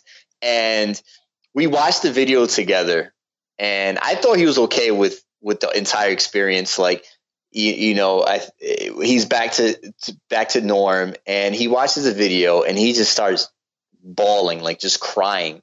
And he stands up and he gives me a hug just off of that video alone. And that to me, like, till this day, it's almost like, speaking about it, I'm like, wow, and when he did that, I questioned, like, would I ever play the game of Survivor again? Just because it still impacts and affects my son 6 months after I returned from Fiji. You know what I'm saying? Mm-hmm. And I know how difficult it was for him when I was gone. He kind of struggled a little bit in school. He's an athlete. He plays baseball, and he's a slugger like this kid. He's Dominican at the end of the day, so he could play baseball. Yeah. And when I was gone, he's a big hitter, and this kid struck out. I mean, he played like 4 games while I was gone. He struck out every time at bat. The day I come back on a Saturday. On Monday, the dude got 2 doubles and a triple. You know what I'm saying? So just that, his response off of that video, seeing me, at that low point, and then knowing how it affected him when I was gone.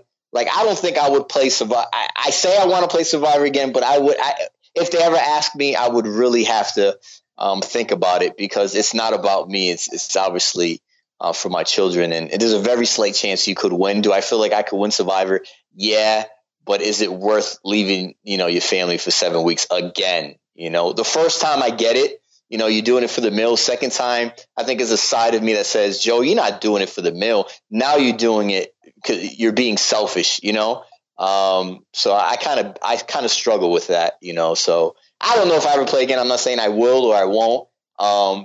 But that Ponderosa video was like almost that turning point, just seeing my son's reaction. Mm-hmm. Because I'd never really seen him affected by me leaving him for that period of time. Yeah. That was the only time that I experienced it, like, face to face. Right. And when I played the 2 times, I was 24 and 25 years old when I played. And I think about it sometimes of, to do it, as a parent now, as a husband. And, it really would be, night and day to just, like, when I was out there, I was like, oh, I miss my parents. And then to leave my family to go do it. It's, a completely different ballgame. Yeah, doing it for them, $1 million would be great. But a side of you, it says, you're almost being a little bit selfish there, So yeah, but that's ifs. I mean, it is, Yeah. Let me ask you this question. So a lot of people wanted to know how you called yourself Bodega Tony. Do you see any bodega versions of other players in this cast? Well, first of all, I call myself Bodega Tony because I'm Dominican, and most Dominicans, we run the corner stores. We own bodegas, like we run bodegas, right?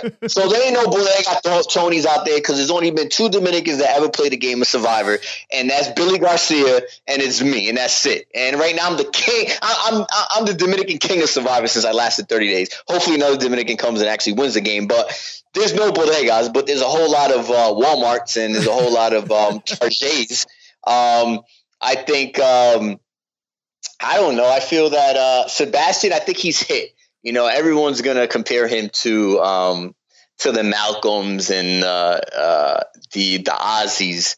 And I don't know. I think I don't know if I even call him a Walmart. I think his social game is better than Ozzy. So who knows? He might be he might be a better. He might be a better Ozzy product. could be Walmart Sebastian. It could happen. Like, hey, I'm not a hater. Like, it can happen. I highly doubt it. But Ozzy actually his first season he made it to the final, didn't he? Yeah. That's a lot. So he's definitely So Sebastian's definitely a Walmart Ozzy. Brendan, I don't know. I get Brendan. Like, I think he could be like. Am I wrong? Am I like mixing him up with somebody? But I almost feel like a Terry / like Jeremy vibe from him. Mm-hmm. Yeah. I don't know. That's what I see. Dominic, I think people comparing him to. He's definitely like a Walmart Boston / Tony, which is not bad. If you're like a Walmart comparison of them both combined, that's not really bad. That's like almost a Target. Like, you know what I'm saying? You jumped a little bit, you going for Walmart to Target. So I see that. Desi, Desi's one of my close friends from season 35. So I'm gonna call her a Walmart Desi from the original Desi. Mm-hmm.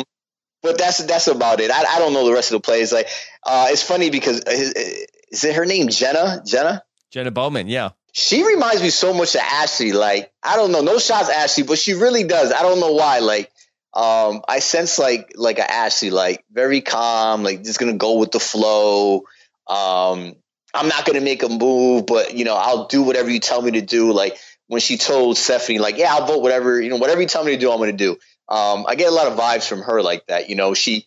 She wants to play a cutthroat game, but I don't think she's gonna pull it off. Like I don't see it.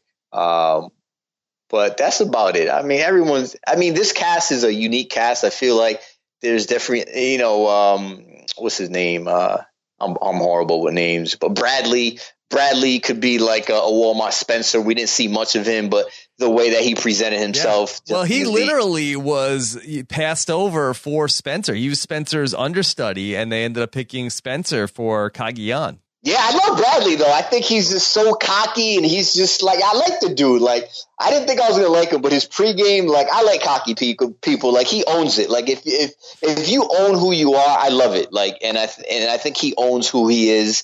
And we didn't really get to see much of him, but I'm hoping to see that he is a character and pulls off some moves. And if he's anything like Spencer, he'll be great because I think Spencer's great. Yeah. Joe, were you surprised that so many people paid attention to what you were eating last season, whether it was the raw patata that you didn't want to eat? I got questions from Timmy, who says, how many steaks does Joe eat a week? How does he cook them? John Tinkham wants to know, did you still eat your steak well done, or did you start eating it the correct way?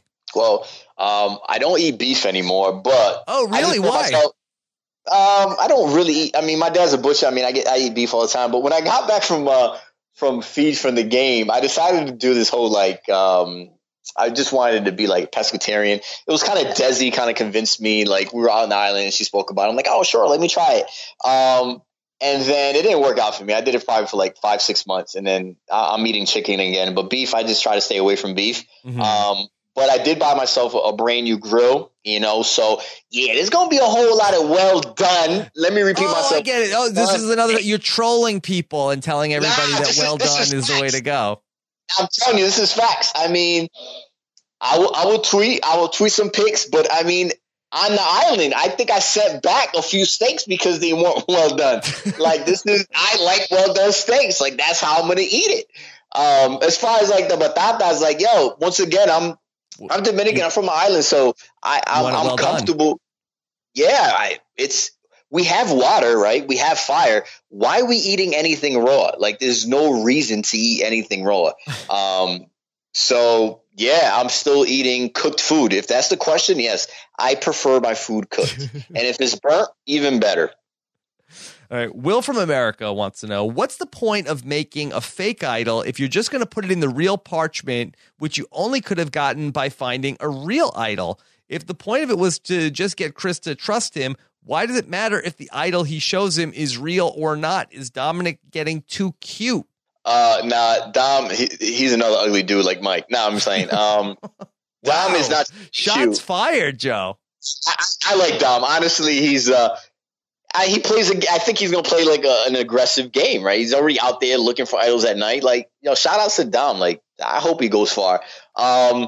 It's that East Coast swag once again. Like, I get him. He gets me. I get him. No, I think what's going on with Dom. Maybe I'm misreading it, but like myself, you're finally out there. I think he has an aggressive personality. That's his East Coast swag. And I think he just wants to play, and he has an opportunity to play, and he found something he could play with. And he's like a little kid at a store that got that just got his a toy that he wanted. He has a toy and he wants to flash it and he wants to do something with it. So we don't know what he's going to do with it. I mean, people are knocking him, but if he pulls off some crazy stunt, people are going to be like, oh, I love him, so damned if you do, damned if you don't. I don't know why he did it, because it's very clear to Chris that something's up and that Dom does have an idol. What I think happened is Chris called him out and said, I know you have an idol. I saw you looking for it, and something tells me you have it. And then Dominic was like, yo, I have to give him something before he goes around and buries me and tells everyone that I have the idol. So let me at least attempt to establish a relationship with him. And I think that's the route that Dom's going. I mean, there has to be a reason why he did it. I don't see him as an idiot. So we just have to wait and see how that comes out. Joe, if we brought back Mr. Survivor, would you be on the panel and help us judge who the good-looking guys are? Mr. Survivor? Am I lost? Am I missing something? That's what we used to do. We used to have Miss Survivor and Mr. Survivor. Really? Yeah. How long ago was this? This was a couple years ago. We shut it down. Oh, well, there's a reason why they shut it down then. So would I be on the panel? Would I be on the Listen, man, one of my favorite things to do is to people watch. And the reason why I love to people watch because I love talking junk, talking shit. So, yeah, if I could be on a panel and talk shit all day, I'll go for it. Like, yeah, why not? Yeah. Joe, I'm on your Twitter and I see, tell me about your bowling prowess. Man, I'm a beast. Yeah, I played like 2 games. I ended up, what do you call it? A turkey? No, yeah. I did turkey. I got 4 strikes in a row, multiple games. Like I'm a beast. I don't bowl that often. I mean, I think I bowl like once a year, twice a year. But if I do anything good, yeah, I'm gonna blow it up. So I had to throw it on social media, let people know that Dominicans bowl as well. We don't just play baseball, and so yeah, black no power, I guess. Are you a baseball player? Absolutely not. I hate baseball. Absolutely hate baseball. It's boring. I don't get it. As a kid, I played it because I guess I had to play it. But my mom kind of forced me to play it, and I rebelled and I said, I'm not playing this game, and I decided to play football. So here they are, telling me to play baseball. It's in your blood, it's in your genes, and then here I am playing American football. But yeah, I'm not a big baseball. I'm actually really not big on sports at all. Like I'll play it, through high school I play sports, but as far as watching it, nah, I'd rather talk about Grey's Anatomy than talk about. Are you a big Grey's Anatomy fan? Yeah, that's my show right there. That's why I watch a lot of TV. Like, there's things about me that you'd be like, nah, he's trolling. Like, I ain't trolling, bro. Like, I'm that dude sitting there watching Teen Mom and arguing and talking junk. Like, that's me. Like, who's your favorite character on Grey's Anatomy? I love Meredith. Like, you fall in love with her. It's like, that's, you know what I mean? You're gonna stick with the classics. You have to. Like, I'm horrible with names, but who would win Grey's Anatomy Survivor? Well, he's already dead, but he would win. He what do they call him? McDreamy? Yeah. He will pull it off, Everyone would just fall in love with him and he'll pull it off. If McDreamy will win. You think it's entertaining that I watch? Yeah, I think that's funny. You watch Grey's. I'm sure Nicole I don't watch it. My wife watches it. Yeah, that's what every guy says. I would tell you. I admit to plenty of embarrassing stuff. I would tell you if I watch Grey's Anatomy. This Is Us? You watch that? Nah, that's not. You know what it is? Who's the writer of like Grey's and something Williams? Shonda? Yeah, is it Shonda? Shonda Rhimes. Rhimes. There you go. She's just amazing. I watch all her shows. So I watch Scandal, and I watch How to Get Away with Murder. So I watch those. Yeah. Yeah, I mean, I think she's good. So yeah. Okay, and then I got one other question for you. This is from another one of our listeners named Dr. Mike. He wants to know, Amazing Race. This is not Mike, is it? Yeah. There's no avoiding this dude. Like, are you Yeah. serious, He Mike? texted me this question. This is, okay, Amazing Race. Steven and Rob versus Joe and Mike versus Chris and Seabass. Either Seabass, Chrissy, or Sebastian. Who wins? What? That had to be a Mike question. It makes no sense. So what's the pairs? It's you and Fishy, it's Seabass and Chris, and where does Chrissy come into play? Chrissy and who? I mean, it might have been that either Chris or Chrissy, I think he's saying. So let's just keep it to the pairs that make sense. He just had to throw Chrissy in there, I think. And then it's me and Mike. Yeah. Coconuts versus know-it-alls versus the Florida Bros. Florida Bros. All right, first of all, these Florida Bros, I don't know about them. Like I said, Florida people, they're kind of weird. So I think Mike and I think we'll pull it off. Yeah, you guys complement each other well. Yeah, it would. I don't know. I think I would quit mid game. I'd be like, I can't deal with this dude. Mike is non-stop. Like it's just non-stop. His stories, like we hear the podcast. His stories they go left. Like we could be talking about pizza. He'll start talking about, oh, one of my clients came in with a pizza stuck on his penis. How do you get pizza stuck on it? Like, oh, he burned his penis eating pizza or something. Like, hey, I bet it happened. That's the sad part. Like, he's not lying about it, but no one wants to talk about penis when they're eating pizza. It just doesn't go hand in hand. But that's Mike. I'm tired of Mike's questions, man. All right, you had a lot of questions. He'll probably end up calling me too. Like, hey, did Rob tell you? Did he give you the questions I gave? Yes, He's Mike. excited. Oh, how did you answer it? I love Mike, man. I'm just playing with Look, Mike. I prefer it over people that want nothing to do with podcasts. I'm always happy when people want to, get in here and play around with this nonsense that I'm doing. Oh, no, Mike will do it every day. If you give him the opportunity, Mike will jump over that any day. Like, Mike loves that. Like, it's funny because at the finale, we had an opportunity to interact with the fans, and we did these little challenges. Yeah. Man, we were supposed to just like participate for 10 minutes. Oh no, Mike was eating that up. He thought he was it was a true challenge. He was out there just, man, Mike, I love Mike, though. Never underestimate Dr. Mike. But no one underestimates him. That's like, Mike, that's in his own mind. That's in his mind. Yeah. All right. Well, Joe Mena, great getting to catch up. You can follow Joe Benji 83. What's Benji? So my middle name is Benjamin. That's why I voted for Ben for y'all. Is that it? That was why? Yeah, that was why, right? So my middle name is Benjamin. So obviously in Hispanic families, we all have nicknames. So Benjamin turned into Benji. So my family calls me Benji. Okay. All right. Well, yeah. Joe, anything else you want to get off your chest while you're here? No, just expect me to keep trolling. Shout out to Reddit. They love to hate me. I love y'all. Do they take you too seriously?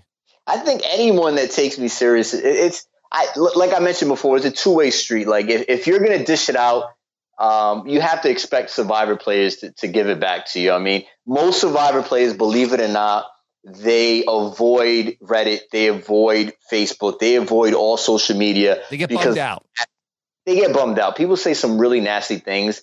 I'm just the opposite. I have tough skin and I love it and I'll run with it. People always say gives that. You life. Not life. I'd love to argue. I love to give it back. I do it every day in my day to day. I do it with my friends. I do it with my family. So why not continue doing it on social media? But I have nothing else to say. I mean, thank you for having me. I was excited. I am excited for being on. I think we spoke about different topics. I'm excited about this season. And hopefully I get to play again down the road, and you can have me again, and hopefully I come back as the winner and see what happens. Well, here's where I want you to come back next. I want you to come in and be a guest judge on the Wand-Off this season. Oh, what? Yeah, I would love that. The Wand-Off. I don't know why people hate the Wand-Off. Like, just have fun with it. Like, there's enough coverage about, recaps. Like, the Wand is just something different, and people are creative, and people love it. And plus, I think many Survivor players love it, Yeah, it's a lot. We try to have fun. Everything gets very serious, and then at the end of the week, we like to, have fun with it, and it cracks us up. So that's probably 90% of the reason why we do it. Yeah, and people are creative, and some of the stuff needs to get mentioned. Like, I think that this should be like a Grammy award, like just for the one, a separate. Yeah, having these people could sing like that douchey guy. Like, I'm not lying to you. Like, it is saved. It is programmed into my car. Like, it's programmed. I listen to it once in a blue. Call Me Crazy is just it's a good song. The dude could sing. I'm sure he could make a cover of something else. I mean, the guy's talented, right. But what I like about it, what I think is cool is, a guy like that, Adam, who makes that song, he's at his house and he makes this song. And then, a day later, the guy that's on Survivor is on Twitter singing the song that he made. And I think it's, you don't get that from like, oh, let me tweet to this person. It's like, I think it's a really fun way to interact with the people that are on the show. Yeah, I want to hear the remix to that. I'm sure there's a douchey guy this season, and it'd be good to get the remix on that. I don't know who it's going to be. It could be Dom. Dom's already kind of made a douchey move, which I don't think is a douchey move. Could be but Chris. It could be Chris. I'll put my money on Chris. Yeah. All right, Joe, do you have a hashtag for people that listen to this whole podcast? Actually, hashtag. I got some beef with Wiggler. Actually, why? We got beef. The beef is because he messed up his rocket ship. Yeah, he called me the fake Tony. I'm not the fake. I'm the Bodega Tony. I mean, he called me the Bodega Tony, but there was a lot of fake Tonys in there. Like, he was like, "Oh, Tony, fake Tony." So we got beef. Nah, I got no beef with him, but it was interesting. That was amazing work.